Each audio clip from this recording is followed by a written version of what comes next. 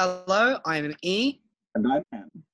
and welcome to Blood and TERF, a podcast about the links between the ideology of TERFs, trans-exclusionary radical feminists, and fascism, cults, pseudoscience, and other reactionary political phenomena. In this episode, we will be looking at a complex topic, the peculiar political fetishization of the child in TERF rhetoric, the impact this has on trans healthcare, and the connection this subject has to wider issues like the nuclear family, bodily autonomy, informed consent, and fascist concepts of women and the family in general. So I guess in this episode, we're going to be talking about quite a few different little things that relate to this topic. Things around like the way the NHS functions as a service, like the concept of informed consent, and that's just like the basics. There's also like the wider things we've just mentioned, like traditional family values.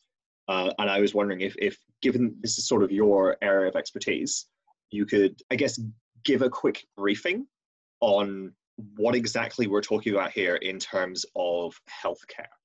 What is so important about the way that TERFs view children and how that relates to the trans healthcare debate and what the actual real world implications are?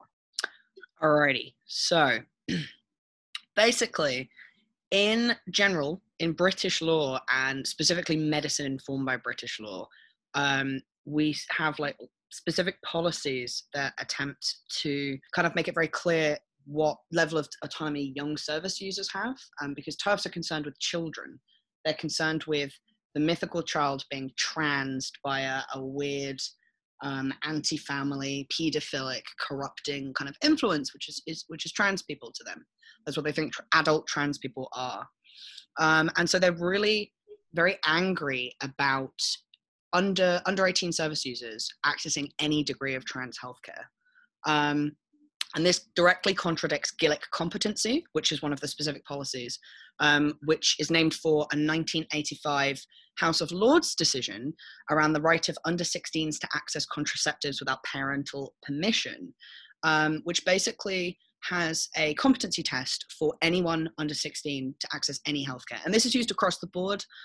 It most often comes up when it comes to things like reproductive health access, or like bodily autonomy in general. And both of these things relate to trans stuff, which is why when TERFs get really freaked out about little Timmy, they're actually directly attacking the concept of Gillick competency. So the test is as follows.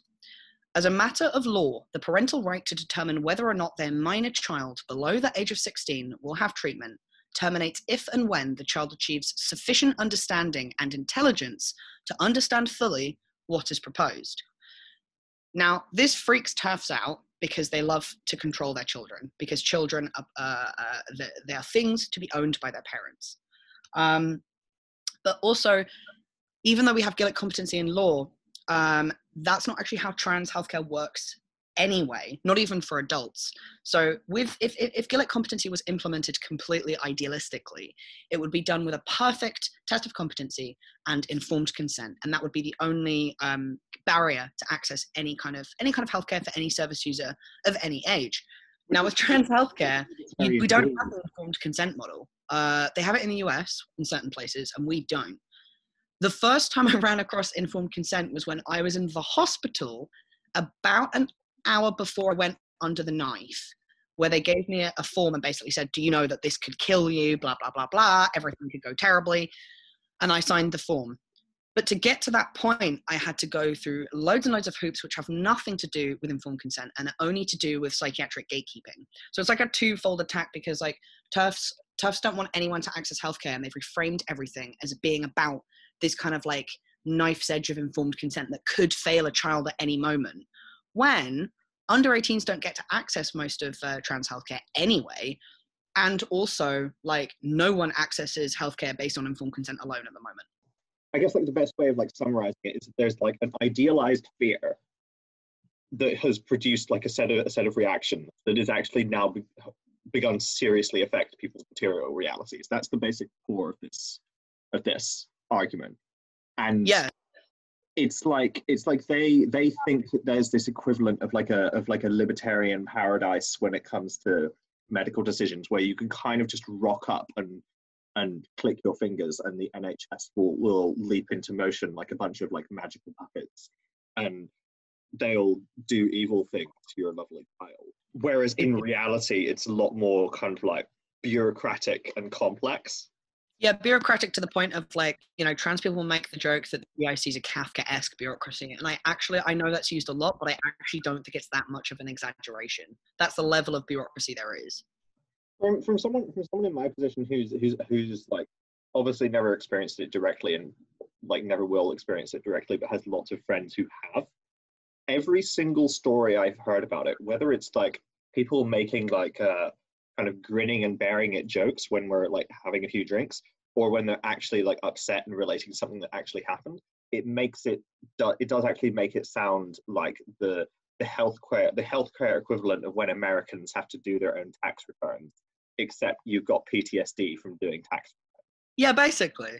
It's a pretty good summary. But the reason that I have a copy of, you know, the Gillick competency test just to hand is because I had to write an article about this. And the reason I did this is because, like you said, it is materially impacting people, because the Tory government put out a statement, Liz Truss specifically, capitulating to concerns about Gillick competency. And this was very recently, wasn't it? Oh yeah, this was, I think, a few months ago. It was the 22nd of April speech from the Minister for Women and Equalities to the Select Committee. Basically, like, we've now got, you know, the Women and Equalities Minister, as much of a joke that is coming from a Tory, weighing in on a misunderstanding of medical law in a way that will have consequences for all trans people. It's not the magical child is being used, but this doesn't actually impact children in any way whatsoever, because under 18s are allowed to. It does, but in exactly the opposite way that they think it does. Yeah, exactly. So based off this news, like lots of people claimed that the government would try and ban transition for under 18s. And this is really like what the TERFs want. And this is why people... I don't think it wasn't actually going to go that far. It was more like imposing another set of institutional roadblocks rather than actually banning it per se. Yeah, no, it's so it like exactly like it wasn't specifically saying that, and also that would be impossible because, you know, transition just means taking actions towards recognition of one's gender identity that wasn't assigned at birth. So that can include like dressing up in nice clothes. It can include changing your name. Like they can't ban that. Like that's impossible. But the reason that every news outlet immediately was like, the government's going to ban transition, is because we all know that like that's essentially what TERFs want. And we know that so far the government is pretty chill giving the TERFs what they want. Truss specifically, what she actually says is not a direct issue. And her statement is on the Gender Recognition Act. It's not about children. And the fact that she made it about children is why it's worrying. She said, not a direct issue concerning the Gender Recognition Act, but is relevant, making sure that under 18s are protected from decisions that they could make that are irreversible in the future. I believe strongly that adults should have the freedom to lead their lives as they see fit. But I think it's very important that while people are still developing their decision-making capabilities, that we protect them from making those irreversible decisions. So she's saying, like, we need to protect people, we need to protect young people from making decisions. The irreversibleness is kind of irrelevant, because the concept of Gillick competency is that if they can make those decisions, no one can protect them. The only thing that Gillick competency can do is make sure that you can make those decisions. But if you can make those decisions, then you are capable. So Liz Truss is basically being like, fuck Gillick competency. Right. And she's a Women and Equalities Minister for the government in power. Right. There's two threads I want to touch on, and one of them is the concept, like the magical concept of the child that exists in the TERF imaginary, and the other one is the notion of the irreversible decision, because we both know that they're talking about something very specific when they're thinking about the irreversible decision. They're clearly talking about hormones and surgery, very specifically the latter one, which is not something that they give to under 18s, with the exception of like puberty blockers, which are not the same thing. There's very little actual physical healthcare that is provided for trans people under the age of 18. Yeah, that's correct. Like, if you know of any, then like please enlighten me. But my understanding is that it is very, very limited. So basically, young people can't have surgery in the UK if they're under 16. They can't. It is illegal, and no surgeon would do it. So basically, the only thing that you're getting if you're like a 17-year-old trans girl is, if you're really lucky, puberty blockers. You'd have to be lucky. Your parents would have to not only love you and accept you, but also constantly fight your corner. You'd have to have the perfect timing. And you'd also nowadays need the money to attend private appointments, because the waiting list is so long now that even if you came out when you were 2 years old and your parents were really accepting, you probably wouldn't get puberty blockers in time. Right. So even, I don't know if this actually pertains for this specific child, but remember when there was like a huge tabloid story about, I think, Brad Pitt and Angelina Jolie's child being gender non-conforming in some way? Yep. That's about as privileged as it gets. What you're saying is that even a child in that position, if they were going through the NHS, would have to basically continuously roll double sixes. Absolutely. And by the way, I'm not entirely sure if the tabloid stories about Angelina Jolie and Brad Pitt's child were actually accurate. And I don't want to speculate about a child's gender identity because that's just rude. So this is just a hypothetical, really. Yeah. Okay, so yeah, there's the irreversible change, and I feel like the thing they're afraid about with the irreversible change is that there's something happening, something specifically being done by an external interfering force to something that they fetishize and hold dear, which is this kind of like eternalized concept of the child, which is represented in their specific child, and they very much consider it to be their child. This young person is theirs in a very possessive way, and that is, like, to me, very clearly at the core of a lot of these.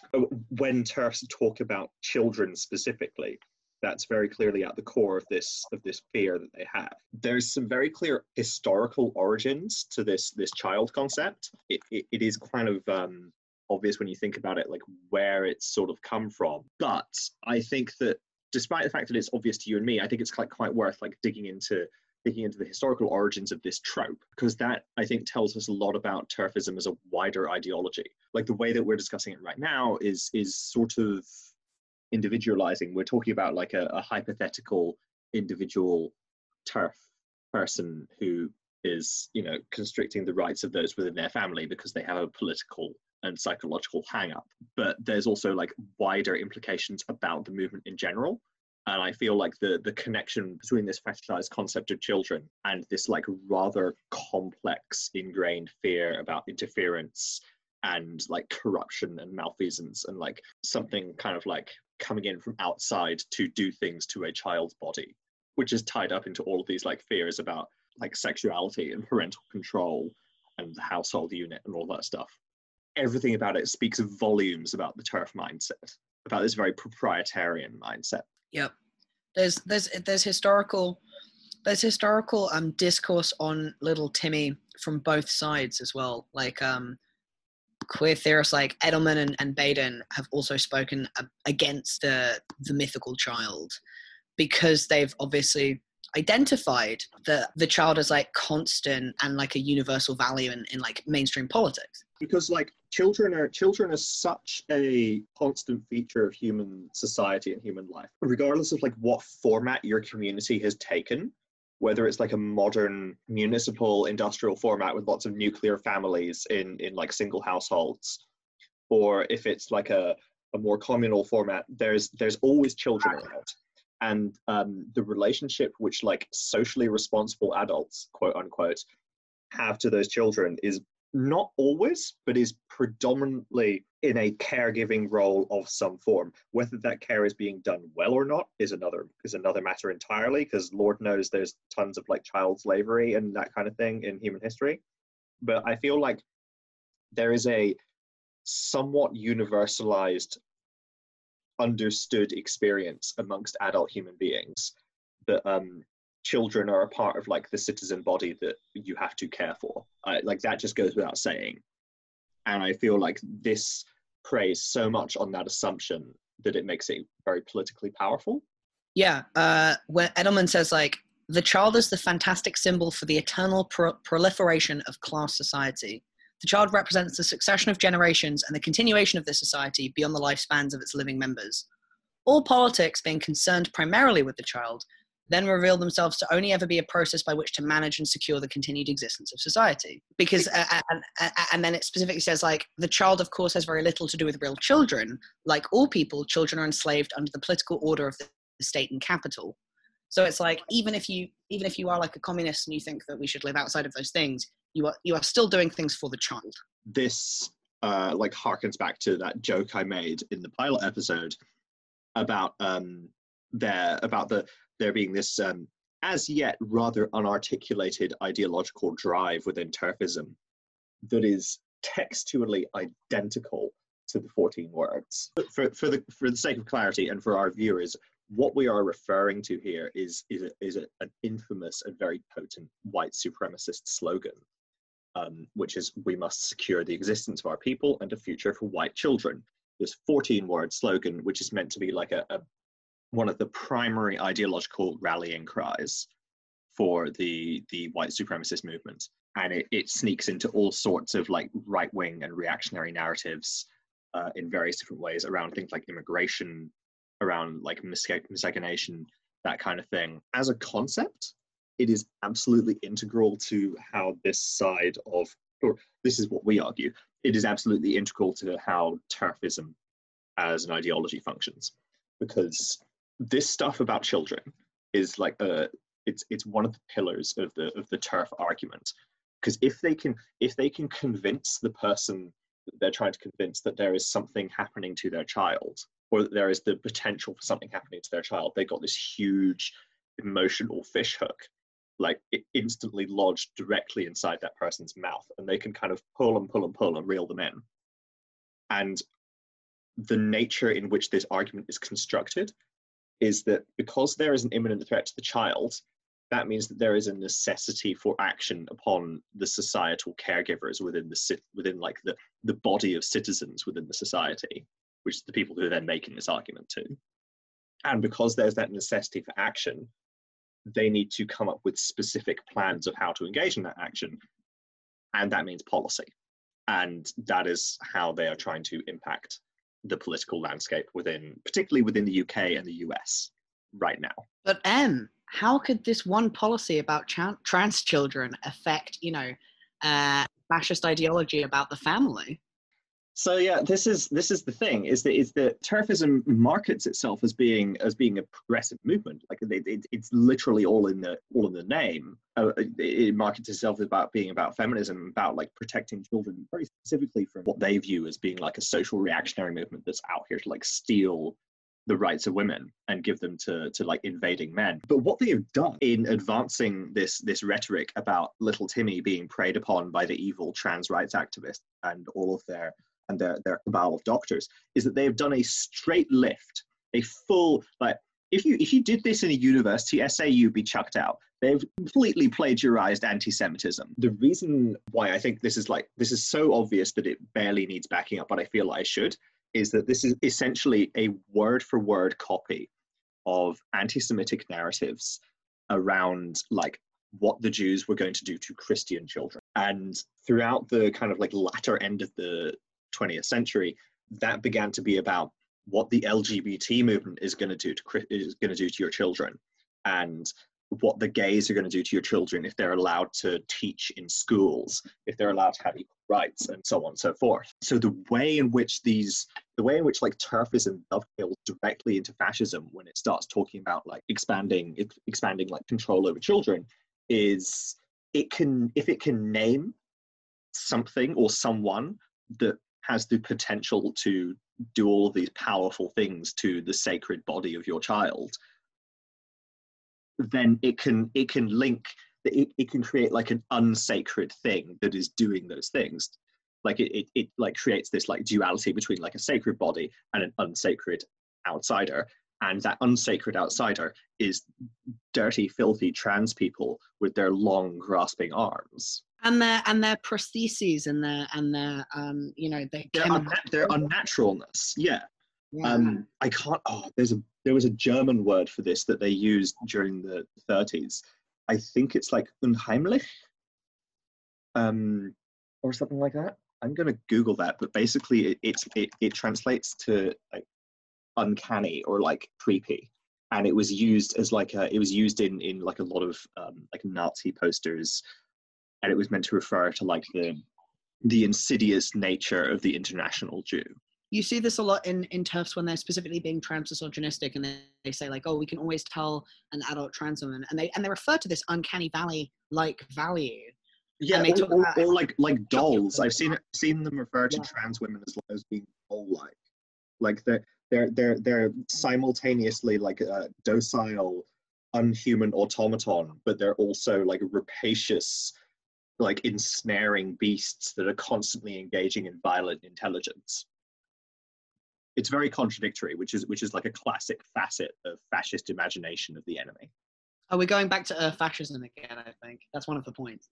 I think we should explain a couple of things for the listeners, and one of them is who the hell is Little Timmy, and the other one is the fascism thing that we were thinking of doing. What me and E were conceiving was that TERFism is such a boilerplate instance of how fascist ideology develops in its embryonic stages that it is like it perfectly fulfills almost every point on the list of what Umberto Eco, a very like famous and influential Italian writer and theorist and historian, described as fascism, like primordial fascist political and psychological drives. The other thing we need to explain is Little Timmy. Do you want to explain Little Timmy, or shall I explain Little Timmy? I want to hear what you say about Little Timmy.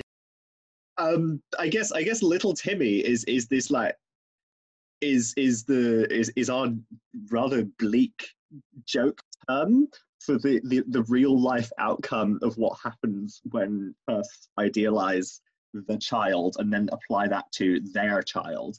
In this case, a hapless young person. Gender identity, ironically, completely irrelevant, called Timmy. Who is completely fucked because their parents are raging TERFs and they're just doing all these maniacal things because they're terrified that someone's going to take little Timmy away and turn them into something else. And little Timmy just wants to play with Lego, obviously. How do you conceive of little Timmy? I conceive of little Timmy as being like basically rather confused about why his parents or why her parents are being so weird, and also kind of just wants to be left alone. Yeah, the way I think of as Little Timmy is that Little Timmy, like the child, is specifically amorphous because Little Timmy to me exists in hushed conversations had by their absolutely off on one parents. Yeah, like Little Timmy is mentioned in the like the Facebook comment. Yeah, little Timmy is the reason that their mother is on Mum's Net posting at 3:00 in the morning, menthol cigarette in hand, about how awful it is that the gender clinic are coming to take them.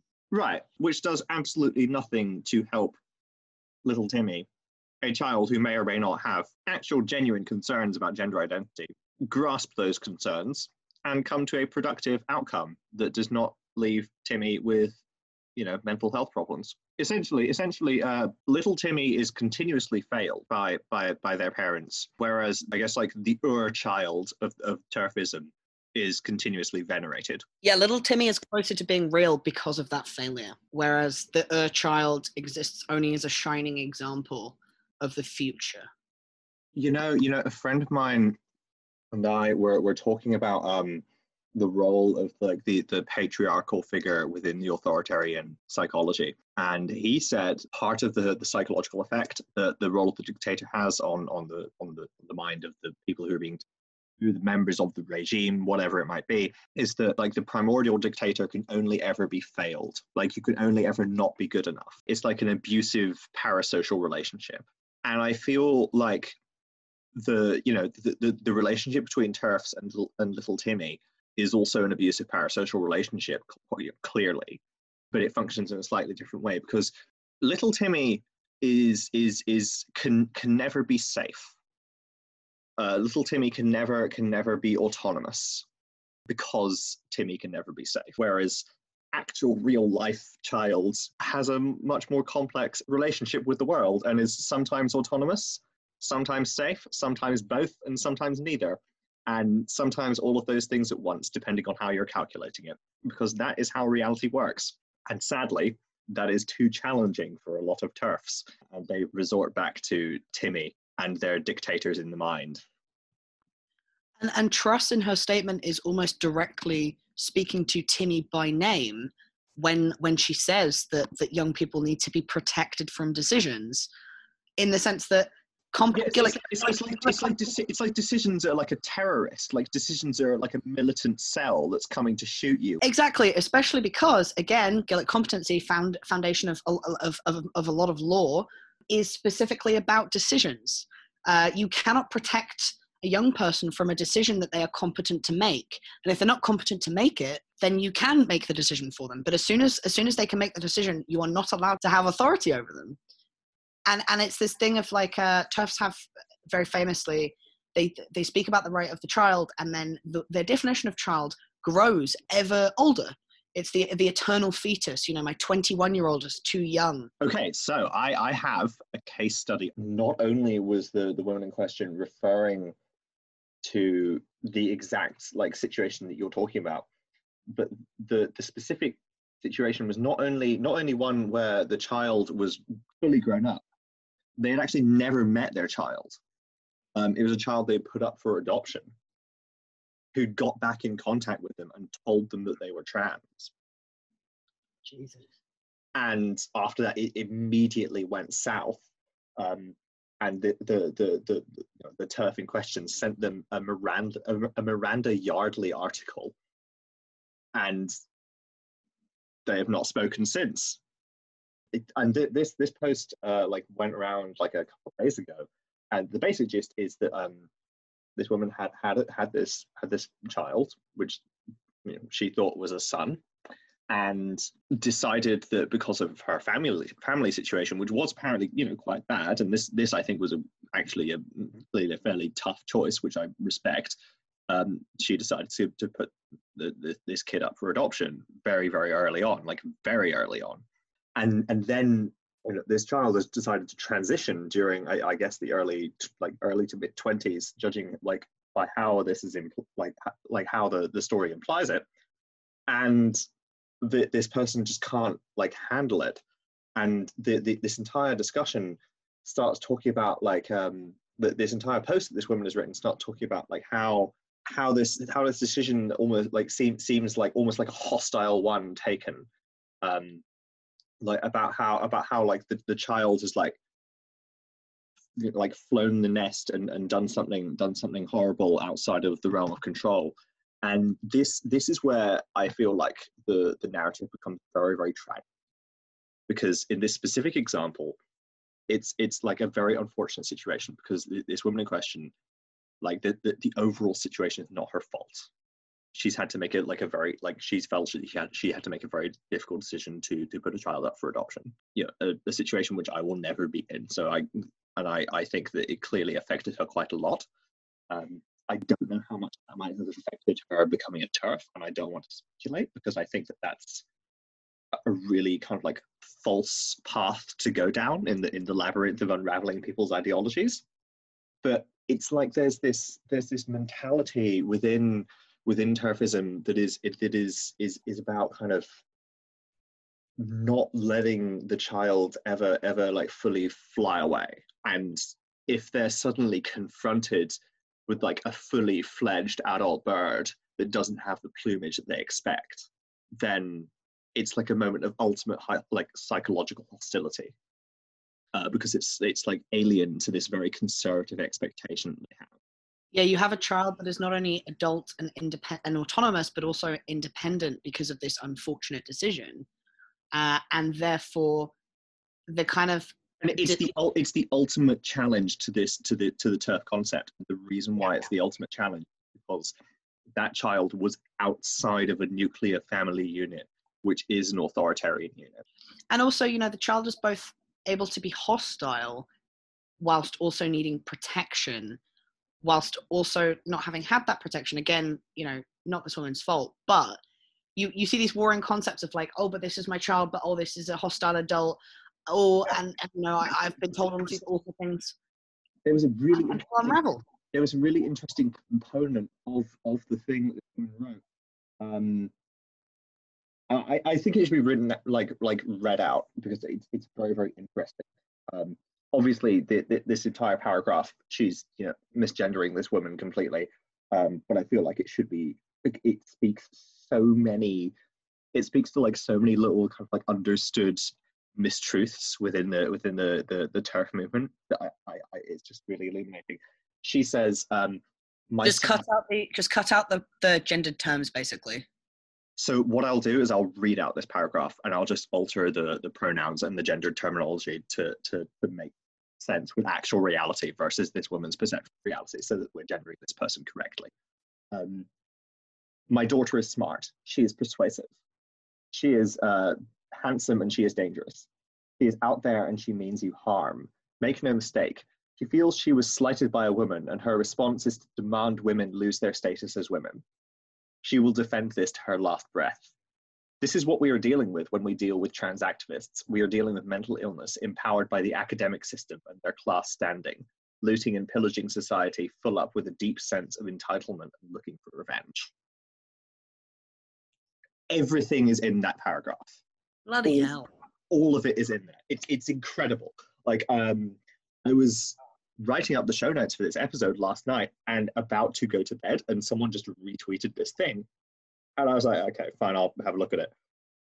And it's like that classic tweet from early Donald Trump era, where some like one of the zillion corruption stories was like blithely tweeted out by one of Trump's hapless nephews or something. Like an investigative journalist had a breakdown on the timeline because he had just like tweeted out this story that he'd been investigating for 2 years.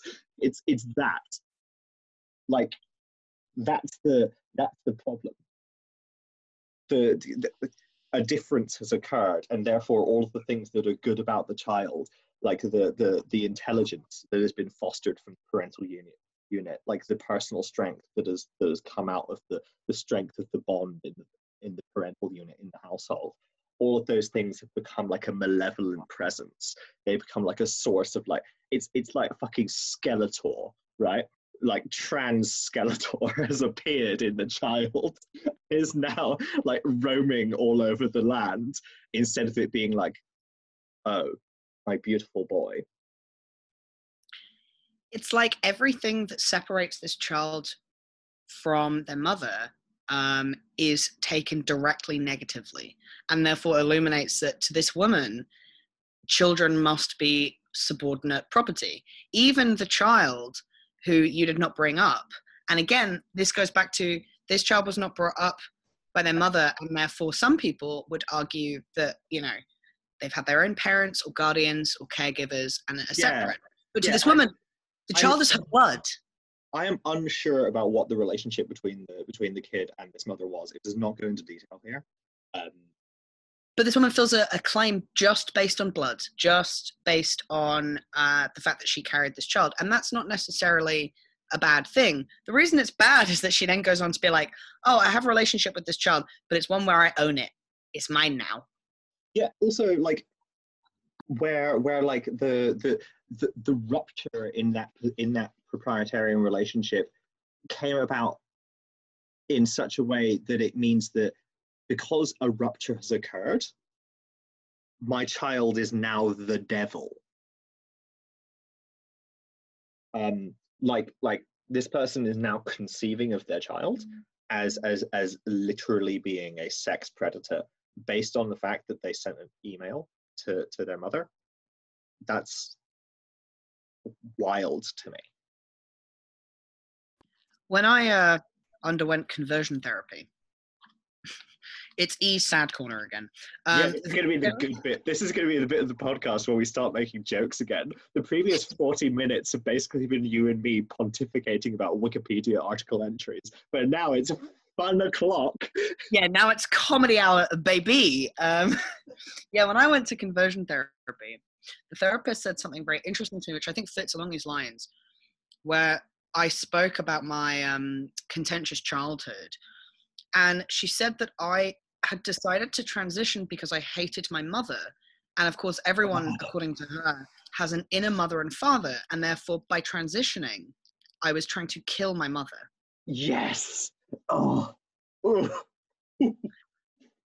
Which to me is incredible because it came directly after I spoke about my childhood. And so, and my therapist, I mean, obviously she was trying to do conversion therapy. She was pretty shit at her job, but she started crying. And so to her, I was seen as this pitiful victim of my childhood.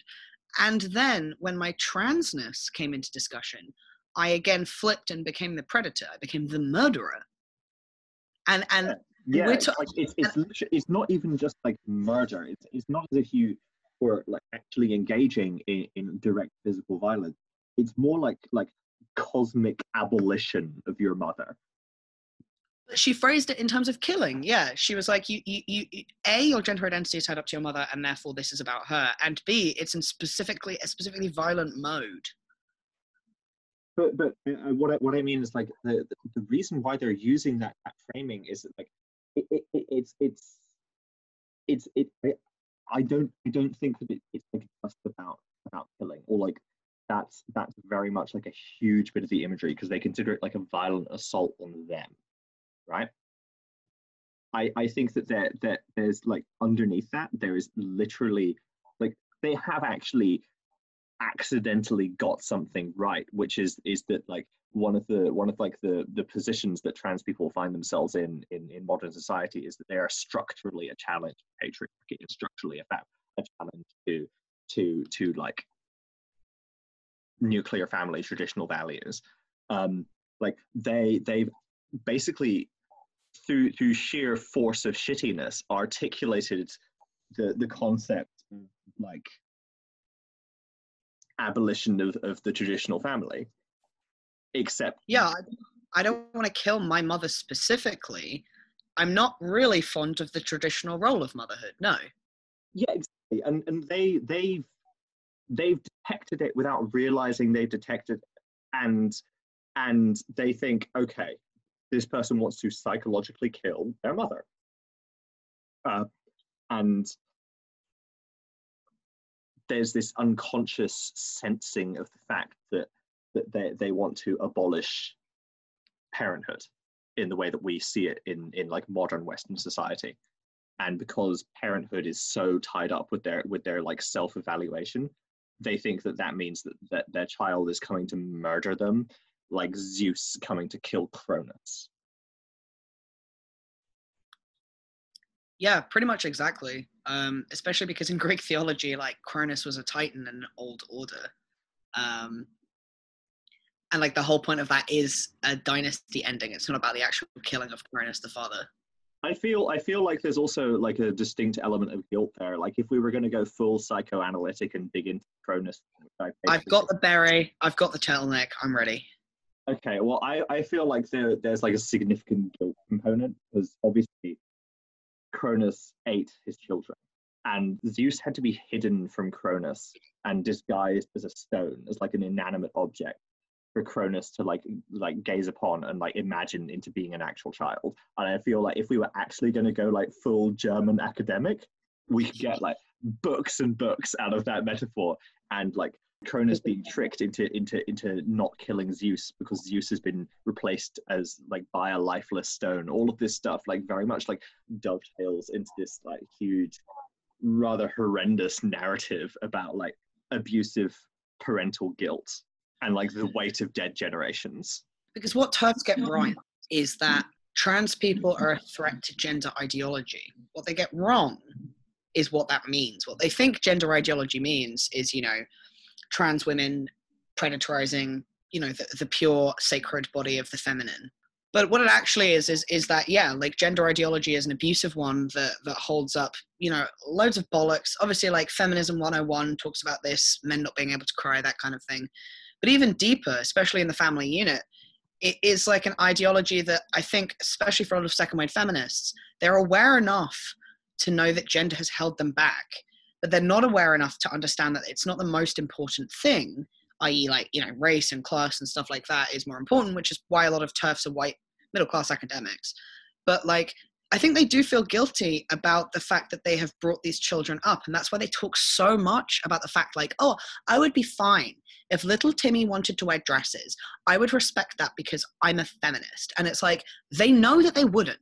They know that they have this disgust, and they try and make it better by saying that they would be fine with things when they actually wouldn't. And they buy into gender ideology whilst pretending that they don't. And I do think that's where a lot of the guilt comes from. Right. Because if you truly raised a child in this feminist manner, which people have tried to do, they would mock it. And they have done. I almost wonder if like the almost vanguardist approach of TERFism, like a political movement in the sense that it is organized. And it's like a very entryist, a very kind of like it's not you know, it's not centrally coordinated, but like they're very dedicated. And I wonder if that dedication to a certain extent is also a product of elements of that guilt. See, the thing is that when we get into this realm, we're like, you might be more comfortable talking about this, but like I have less expertise in this area because like psychoanalysis is not my ballpark. Like I'm like a bit of a hard materialist, and that's really where I'm more capable. Yeah, I've been psychoanalyzed a lot.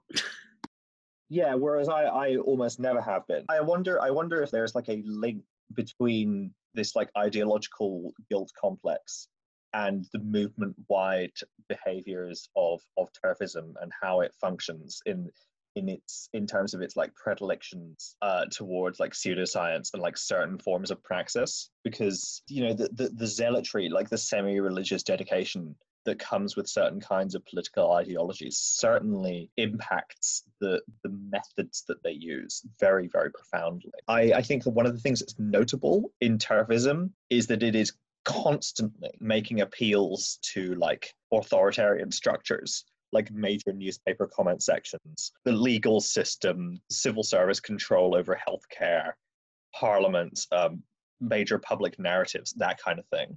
It is interesting you say this because one of the ways that you see this contradiction play out is around one of the main TERF groups, Women's Place UK, the American group, the Heritage Foundation. So as I outlined when I originally wrote about Gillick competency, the specific ruling, often case law is made with people who otherwise struggle to have their bodily autonomy respected.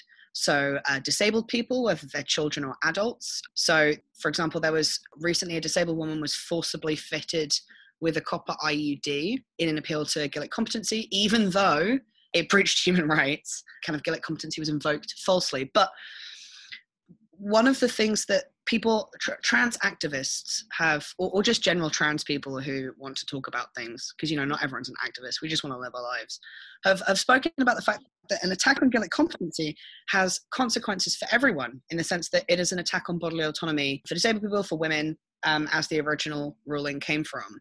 And therefore, accepting this Heritage Foundation funding goes directly against access to abortion, general gay stuff, you know, general women having rights things, against, you know, the kind of feminist concerns that TERFs say they are in favor of, such as women's rights to be gender non-conforming, women's rights to be lesbians, women's rights to marry or not marry. And the way that they seem to deal with this contradiction is to either say, and this is where a lot of schisms happen, we don't care if the butch lesbians suffer as long as trans people suffer, or they kind of impotently speak on their links to the right and say like, oh, well, we don't agree with, for example, the Hungary ruling, which is, so Hungary is currently taking a very hard right authoritarian turn and has made the news for that anti-trans legislation, but also specifically in terms of the family, have been implementing kind of very Nazi adjacent concepts, such as providing like state benefits for native Hungarians, as they frame them, or citizens, to have children. They've provided huge amounts of subsidies for families and specifically made it clear that they want the rights of the Hungarian child to be respected. And TERFs have engaged with this because they've said, like, oh, hating trans people, that stuff is great. And then they awkwardly shuffle their feet when this kind of very clear religious fundamental kind of stuff lines up with their interests. And they're not really, like I said, they appeal to this kind of feminism that they all kind of hold dear from their early 20s they spent in Cambridge or on Fleet Street. And they don't really know how to reconcile it. And they really never come to the realization that maybe they're in the wrong. That seems to be complete anathema to them. There's always another reason why religious fundamentalists, far-right, anti-feminists seem to have the correct, to them, line. Yeah.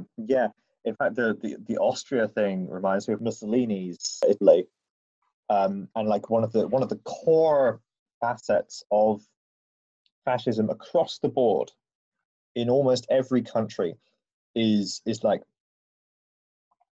fascism is like an ideology of like one of its key things is like national rejuvenation, irredentism when it comes to expanding the national borders, but not just like the physical borders within the land. It's about expanding the conceptual borders, like what the nation can do, and like strengthening every sinew of the nation in the conceptual realm. And like one of the big ways in which that comes to the fore is in like productivity, and not just like economic productivity, but like the personal productivity of the individual citizen. And that means cranking out babies. If you're a mother, if you're a woman, it means babies.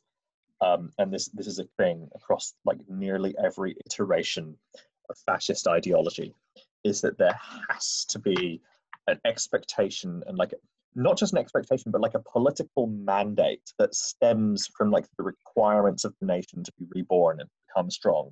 That like mothers have to produce more children, they have to produce good children. And like the Hungary thing is, again, like it's, if you did it in a university essay, you'd be done for plagiarism. Like it is like a straight lift of how the OG fascists in Italy were like mandating like state benefits for like productive mothers having lots of children, and how there was this entire ideology about the modern fascist woman that went hand in hand with like the new fascist man. And the key thing was this kind of like interrelation between like the conservative matronliness of the mother with like a certain level of sex appeal, but not too much sex appeal, and like a level of activity and productiveness and like proactivity and like a drive, but not in a way that was like autonomous or challenging to the man. It had to all be about children and all be about the household. Yeah, so Orban literally speaks on a plan for a new cultural era, including kindergarten curriculum promoting national identity, Christian cultural values, patriotism, attachment to homeland and family. But also notably in 2019, so the new cultural era is 2018.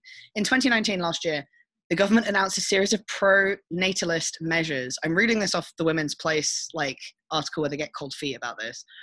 Includes a lifetime income tax exemption for mothers of 4 children and free IVF for married heterosexual couples. Like, from what I remember of history, that's basically very similar, if not identical, to the medals that the Nazi Germany gave out to women who had a certain amount of children. Most of the big early to mid 20th century proto superpowers before the Second World War were doing this. The Italians were doing it, Germans were doing it, the Soviet Union actually did it as well. It was a very common thing that like the fascist woman, or to a certain extent like the proletarian woman, and you've got to bear in mind that in the early days of fascism they were still using rhetoric around like proletarians, like national proletarians. Well, it's National Socialist. Exactly. Well, National Socialism is like specifically the German version, obviously. but I mean that in like the economic sense, like the way that Mussolini approached socialism, even in the bastardized form that the fascists did it, was actually quite different in terms of the economic policies. But that's a discussion for another time. Anyway, yeah, it was very, very common for there to be like motherhood medals. It was absolutely like par for the course. I don't know if we had them in Britain. I'm not sure that we did, because obviously we were still like a horrible like right-wing empire, but we didn't do the specific form of like violent internal right-wing imperial expression that we now call fascism. We were too hostile to the proletariat woman to do that, I think.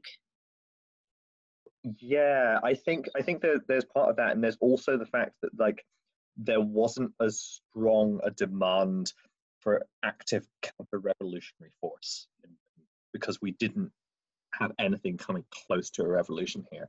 We had flutterings, and it very, very quickly got stamped on. Whereas in Germany, they had like 5 years of rather violent and complex borderline civil war internal conflict between strikers and Freikorps. And I feel like there's like a whole discussion we could have about like the fascist concept of the wife very specifically, and how that ties into the fascist concept of the soldier, and the fact that all of that was born out of the experience of World War I. Well, you need wives to make baby soldiers. Yeah, and but the thing is that the soldiers quite often, particularly the soldiers who went on to become the proto-fascists after World War One, often didn't really want to talk to their wives or even necessarily have sex with them. I think one thing that the modern British government does have, which are, you could argue whether or not they are echoes or just coincidence, is that the Tory government, the same Tory government that Liz Truss is in, specifically re-engineered marriage legally to include what the thing is, they got gay marriage in, but by doing that they also changed tax exemptions. So before, you had equality with non-married and married couples, and now not only do they have financial incentives for married couples, but also at the same time you have the no recourse to public funds.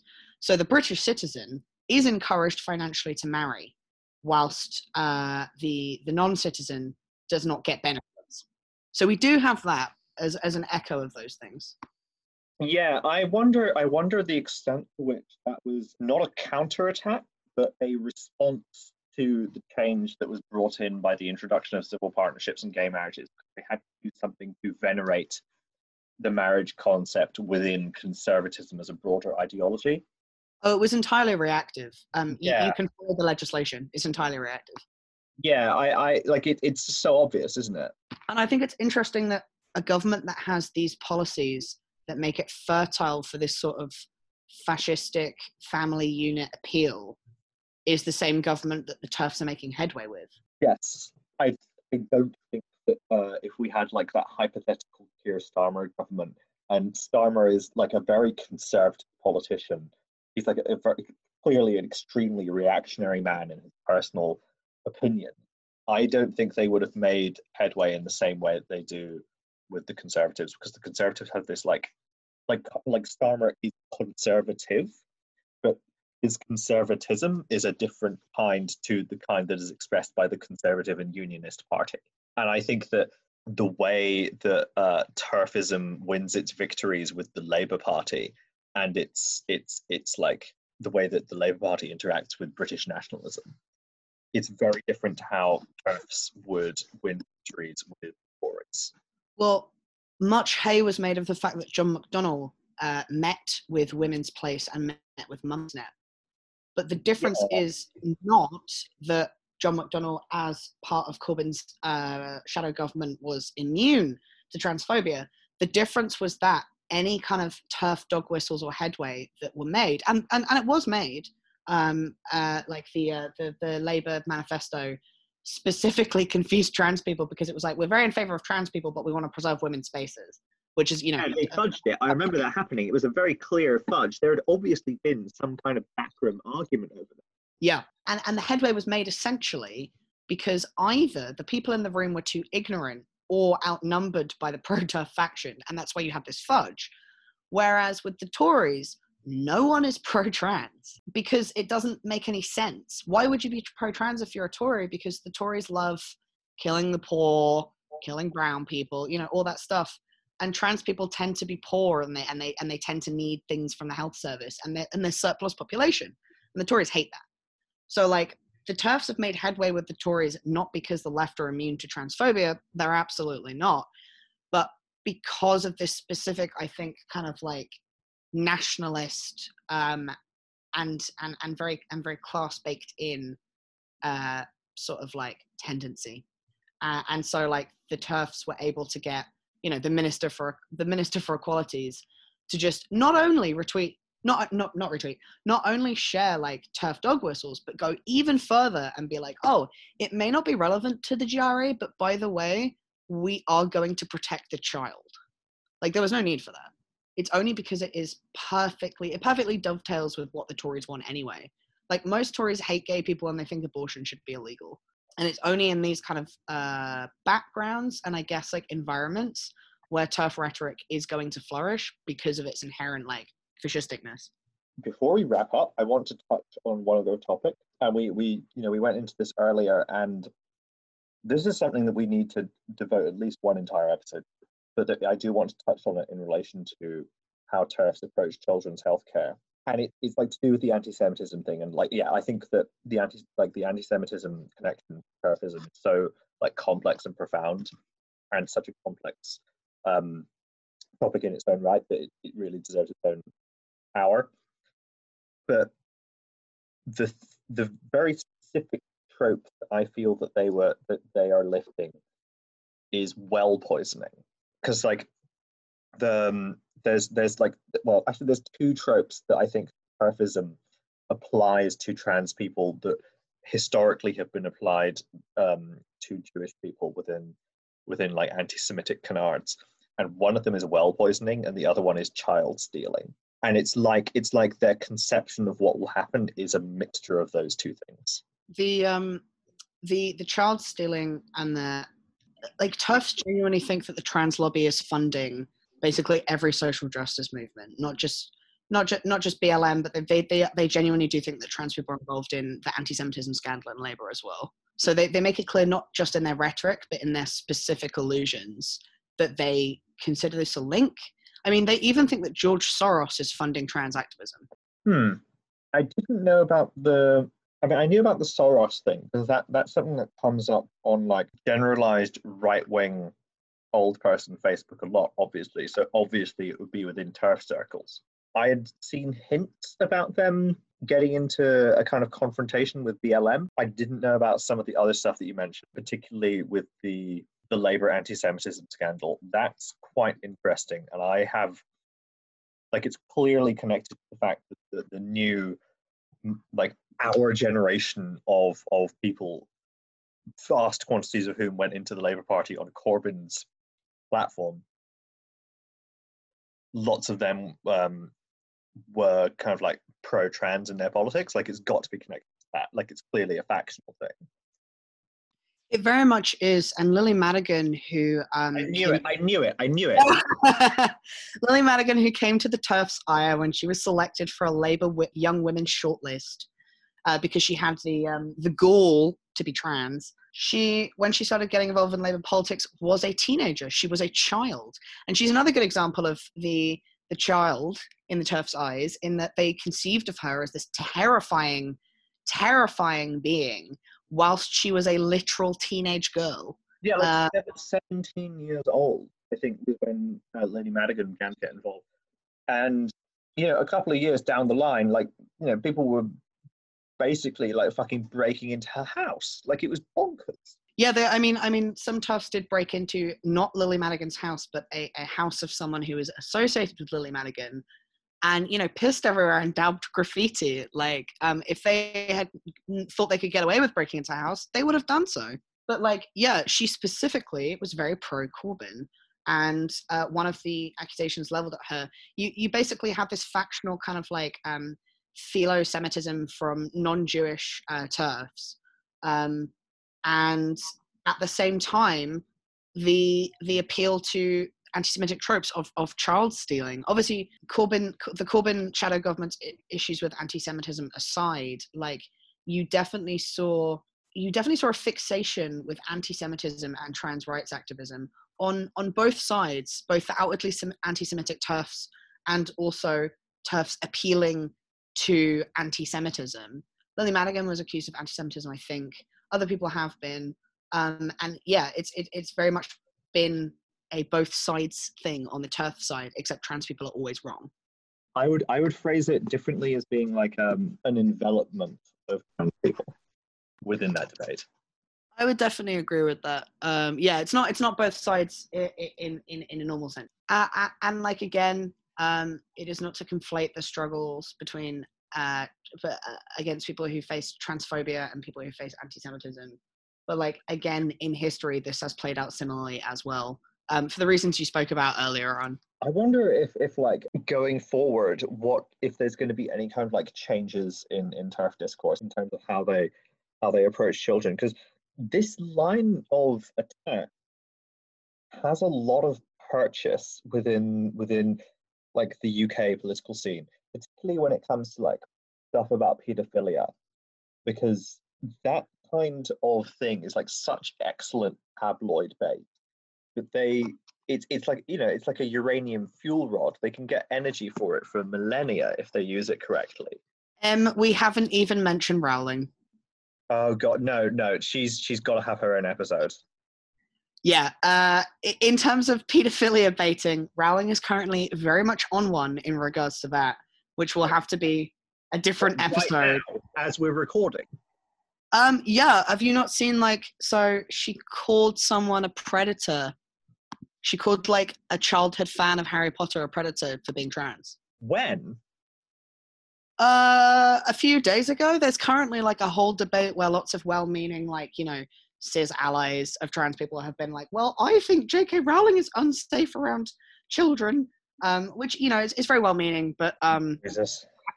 yeah, useless. But yeah, I'm pretty sure she said that someone was unsafe around children. Oh no, I do remember this now. Yeah, brilliant. Okay, I think in that case, it might be timely and wise if episode 3 was about Glinner the Second. Then. Yes, the Glinner ascendancy.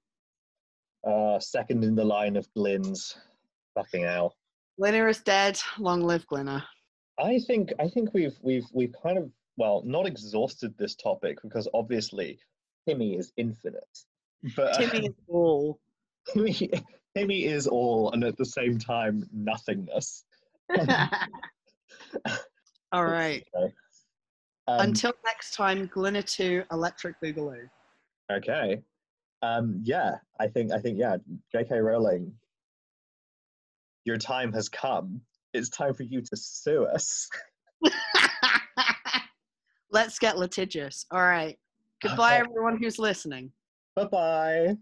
Bye.